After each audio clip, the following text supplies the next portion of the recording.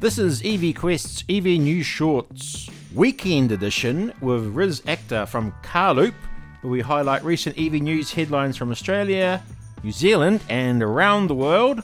I'm Adrian Maidment, and this podcast is proudly supported and sponsored by no one currently, so if you've got some deep pockets, give me a call.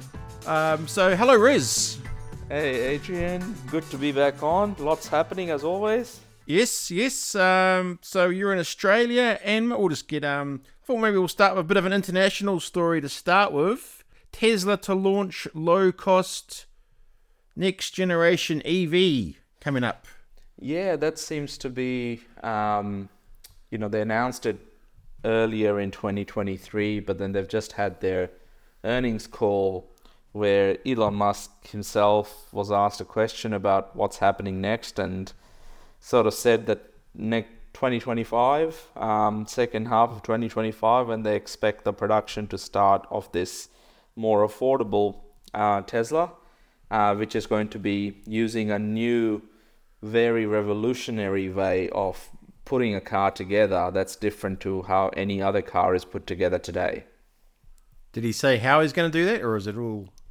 No, this, I can't remember the exact term they use, but it's like basically like building like a model or die-cast car, but doing it at scale. So the doors and everything else can be all separate, and it's all painted separately, and all of that just comes together like a kit car. Oh. That's traditionally that's not how it happens. Traditionally, they have a body and they put everything into it, and then eventually it goes through the paint line and gets painted all in one piece. The paint of the body happens separately, then they put everything else into the car, where this is different, where they've got all the parts will be manufactured separately and be ready and then basically assembled together very quickly. So that's a new way of manufacturing vehicles at scale. I guess he's kind of thinking about competition-wise. Like I read that article about him saying, you got a Chinese Tesla CEO says Chinese EV firms will demolish rivals without trade barriers. Well, it would happen, right? I mean, we've sort of seen it here in Australia and New Zealand. There aren't any barriers to electric vehicle brands from China to enter. And BYD has shown just that. They've launched out of, last 18 months to 2 years, and they've already taken up a fairly large chunk of the market, but in other countries, let's say in parts of Europe and in the US, they do have barriers into Chinese manufactured cars entering the country. But once these companies are pretty clever, they'll just go and build a plant there. BYD already builds buses in the US, so they'll just build a plant there. If not in North America, then in Mexico, where Tesla's building their factory already for that next generation platform, which will actually start. The original production will actually begin in Austin, Texas, their main factory there, until they can get the production line up and running and operational the way they want it. Then they will replicate that in Mexico. And probably just sticking on the Tesla side of things, in Australia, the Model 3 had that issue with the tether points, didn't it? Yeah, it did, and it's not the first car. I think famously we had BYD that was launched in New Zealand and Australia, and then in New Zealand they got a 5-star ANCAP rating, but in Australia it didn't, so they had to cut holes to access the tether points that were there to make it a 5-star car.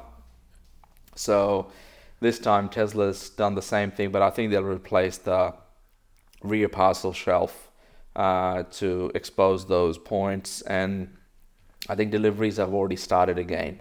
And while we're talking Teslas, the Model Y is officially the world's best-selling car for 2023. And so they sold 1.23 million cars, and it surpassed Toyota RAV4, which has sold around 1.07 million vehicles. And the third one was Toyota Corolla with 1.03 million or something like that. So, yeah, not only the best-selling electric car, but the best-selling car all round. course, the Toyota chairman, he was saying he thinks EVs will cap out at about 30%, didn't he? I read that recently. Yeah. He's very pro the engine. He said that, and in the earnings call, Elon Musk this week said that Japan is one of the countries that they do want to do a bit more educational advertising in, because Tesla is basically non-existent, or people don't even know about it. So in Japan. Huh? In Japan? In Japan, yes. Yeah. So meanwhile, Toyota's chairman is saying EVs will cap out at 30%. In Japan, people don't even know about Teslas.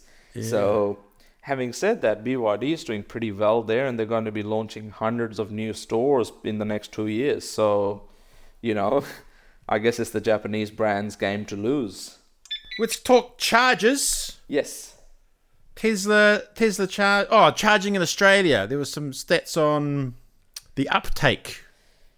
Yeah, so the charging infrastructure has increased quite rapidly, with nearly 840 sites, fast charging sites available to people. And it's predicted to double again. So we at Carloop compiled all that data, and Daniel Bleakley at The Driven had a chance to basically pull some insights out of it. And that's what's happening in the charging infrastructure space, with Tesla installing the most amount of capacity for charging.